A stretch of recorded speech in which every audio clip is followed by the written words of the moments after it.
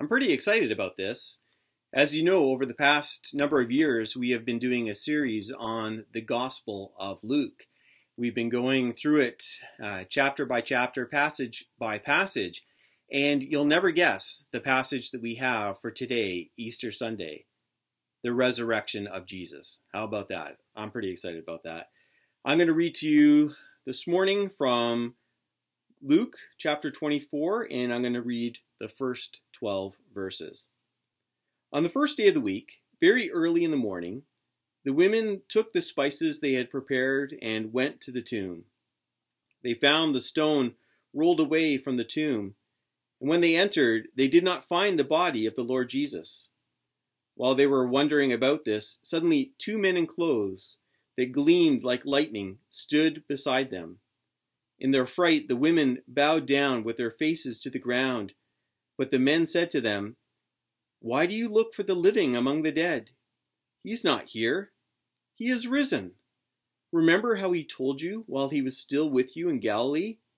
The Son of Man must be delivered into the hands of sinful men, be crucified, and on the third day be raised again." Then they remembered his words. When they came back from the tomb, they told all these things to the 11 and to all the others. It was Mary Magdalene, Joanna, Mary the mother of James, and the others with them who told this to the apostles. But they did not believe the women, because their words seemed like nonsense. Peter, however, got up and ran to the tomb. Bending over, he saw the strips of linen lying by themselves, and he went away, wondering to himself what had happened. God, I thank you for this beautiful account of the resurrection of Jesus. As we reflect upon these events, we ask that your Spirit would guide us, give us a fresh reading, and help us to know how to apply this to our own lives. We pray these things in Jesus' name. Amen. Have you ever heard the saying, if something seems too good to be true, it probably is? Well, that is a good rule of thumb because there are a lot of claims of great news that ultimately are not true. So if you get an email from someone from another country, someone you don't know, saying that they are going to give you $1 million, that seems to be really good, but it's probably too good to be true. It's probably not an accurate situation. It's not someone who is willing to really give you. And so if you've responded to one of those emails, I'm sorry to break it to you, but you're probably not going to get that $1 million. So often when we hear these claims of something that seems to be so great, it is too good to be true. We need, however, to distinguish between what is true and what is false, because not everything that is good is also false. And so we need to take the same principle and apply it to the resurrection. We have to look at the story of Jesus rising from the dead, and we have to ask ourselves, is this too good to be true? After all, we are expected to share this message that Jesus is risen. And how will our friends and family respond to that? Will they interpret it as too good to be true? We're going to take a look at the story of the resurrection. We're going to look at the first witnesses of the resurrection and how it worked for them as they shared the story. So we've seen how Jesus was arrested, he was condemned, he was crucified, he died, and he was buried. Now, normally a body would be prepared, because remember, there's no funeral homes back then, so it would be friends and family that would prepare the body. But Jesus died on a Friday, and Sabbath starts at sundown on Friday night and lasts through all of Saturday. And Jews were forbidden to do any work, so they couldn't do anything to prepare the body. And so that brings us to Sunday morning. when some people came to the tomb to prepare Jesus' body, to bring the spices and all the other things that they would do as a part of their tradition. Now, when you think of disciples of Jesus, what is the image that comes to mind? Probably it's some guy with a beard and a long robe. But the thing is, not every disciple of Jesus was a guy. There were female disciples. There were disciples who were women, who spent time with Jesus, who learned from his teaching, who traveled with him, and who were equipped for ministry by him. And some of these disciples, some of these women, were the first ones to come to the tomb. They came there to prepare the body. When they got to the tomb, they were shocked by what they saw. The first thing that they saw was that the stone that was the covering for the tomb was rolled away. And not only that, when they walked into the tomb, they saw that the tomb was empty. There was no body. Then they encountered a couple of men who we know to be angels. And these angels pass on the message that Jesus is no longer dead. He is alive. And it's important for us to see how these women respond to it. We don't actually see any sense of doubt on their part. In fact, they believe so much that they are overcome with fear, proper, healthy fear of being in the presence of God's power. They know that some incredible miracle has taken place, and that fills them with fear, not an unhealthy fear, but a good fear, the kind of fear that we should feel when we are in the presence of great power. And so they hear the message, Jesus is alive. And so they go back to the other disciples, to the 11. That is, those special disciples who were known as apostles, minus Judas, who had betrayed Jesus. And they bring the message that Jesus is alive. And how do the disciples, the apostles, respond? They respond in doubt. They don't believe the women. Why don't they believe the women? Well, it's possible because in the Jewish tradition at the time, a woman's testimony wasn't accepted. That might be part of it. But also, I think, to them, it seemed too good to be true. But the angels, they had told the women and had reminded them that Jesus had predicted it. He had predicted that he would die and that he would rise again. So why wouldn't the apostles accept that? Well, they did believe that Jesus would rise again. But they probably believed that that would happen at the same time that all of God's people would be raised on the last day. They believed in a day of resurrection where God would raise the righteous. And perhaps they had interpreted Jesus' words as being about that day. And so they believed he would rise, but he wouldn't rise today. He would rise however long in the future it would take for that last day to appear.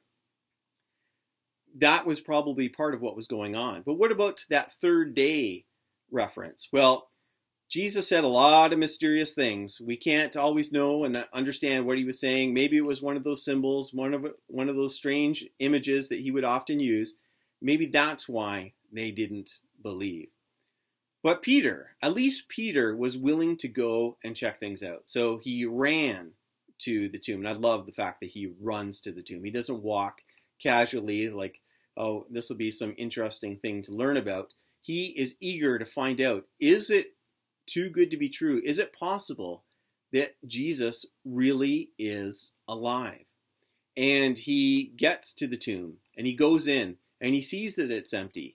And he sees the grave clothes, the linen that the body had been wrapped in, that it is still there, but there is no body. And what does Luke say? Luke says that Peter wondered what had happened. He didn't respond by saying, oh, the women were correct. They were right in what they said.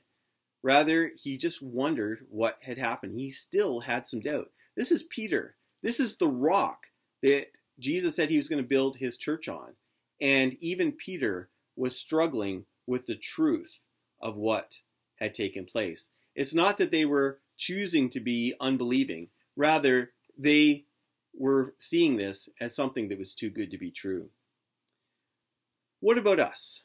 How does this affect us? Well, we have to ask ourselves, what is the message of the church? What is it that we are supposed to share?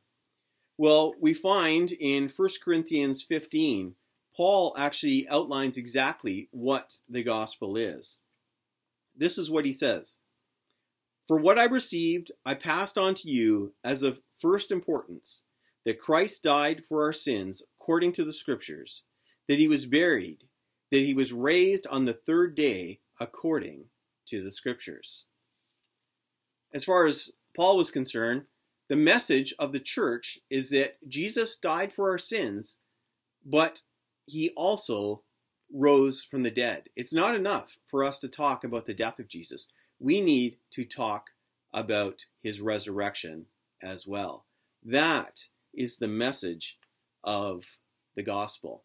We actually find throughout Paul's preaching, both in his letters and in Acts, that Paul would preach this message. In fact, sometimes he would preach not just the cross, he would emphasize the resurrection. He might even leave out any reference to the cross and just focus on the resurrection, because people understood that people would be crucified back then, but to be raised from the dead, that was something that is so important.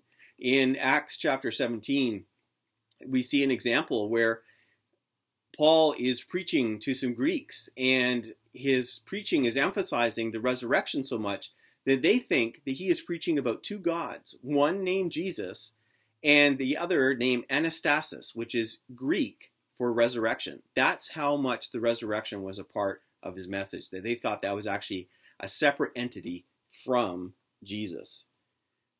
There is a lot of room in our faith for us to disagree about certain doctrines and topics and issues. There is a lot of room for discussion. But the one area that is absolutely central is that Jesus physically, bodily rose from the dead. We cannot budge on that. That is so important for us to know. If you were to go and talk to people on the street and ask them if they believe that Jesus died on a cross, I would assume that the majority of people would say yes, that is absolutely true. That's exactly what happened. But what would happen if you went back to those same people and asked them, do you believe that Jesus rose from the dead? I suspect that that number would go down quite a bit. It is a lot easier for us to believe that a person could be executed than it is to believe that someone is risen from the dead. People are going to struggle with it. They're not going to be sure how to respond, because if it is true, that gives us hope, and hope is a dangerous thing. If Jesus really rose from the dead, that means he is exactly who he said he was. And not only that, by rising from the dead, he has the power to share that resurrection life with us. That gives us hope. And if we accept that hope, that puts us into a place where our entire life is transformed. I remember having many conversations with my dad where we would talk about Easter and the message of Easter. And he would say to me over and over again, when people die, they stay dead. And that's the way it is. And that's what many people feel. The people that we talk to, friends and family, co-workers, fellow students, when we share this message, they may mock us for believing this. Like, how can we, in this modern day of technology, believe that someone has risen from the dead? And yet that is the message of Christianity. We need to share this message. But how do we share this message? Well, we share this message through word and deed. So we have to use our words. We have to share the story. We need to tell people that this is what happened. We need to share the evidence that there is for the resurrection. And there is evidence. It's not just a blind leap in the dark. It is rather based on good historical evidence, based on eyewitness testimony of people who saw the risen Jesus. And we need to share these stories. But we also need to share through our deeds. We need to live as if Jesus really did rise from the dead. Because if he did, that needs to transform everything. It transforms the way we live, and it transforms the way we die. We need to take these things seriously. We want people to look at us and the way we live and to conclude that, wow, those people really do believe that Jesus rose from the dead. Maybe I need to look into this further.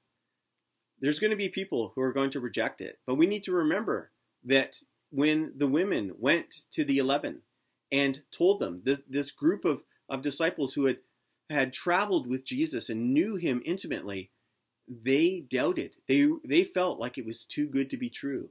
And people who we talk to, they're going to respond in the same way from time to time. Jesus died on a cross. But that's not the end of the story. Jesus rose from the dead. That's the truth. We believe this. Yes, in this modern day, with all of our science, with all of our technology, we still believe that Jesus rose from the dead. That is the message that the church, and by the church, I mean all of us as followers of Jesus, we need to share that story. We need to share it through our words, by telling people the story of Jesus, but we share it with our deeds as we live a life in the shadow of the resurrection. That is the way we need to live as Christians, to get the message out, the message of hope that this world needs. Let us pray. God, I thank you that Jesus is alive. He is alive and well. He sits on your right hand. He is there for us to have a relationship with, to know and to experience. We thank you for this message. We pray that you would give us opportunities to share this message through our words and through our deeds with those who need to hear it. We pray in Jesus' name. Amen.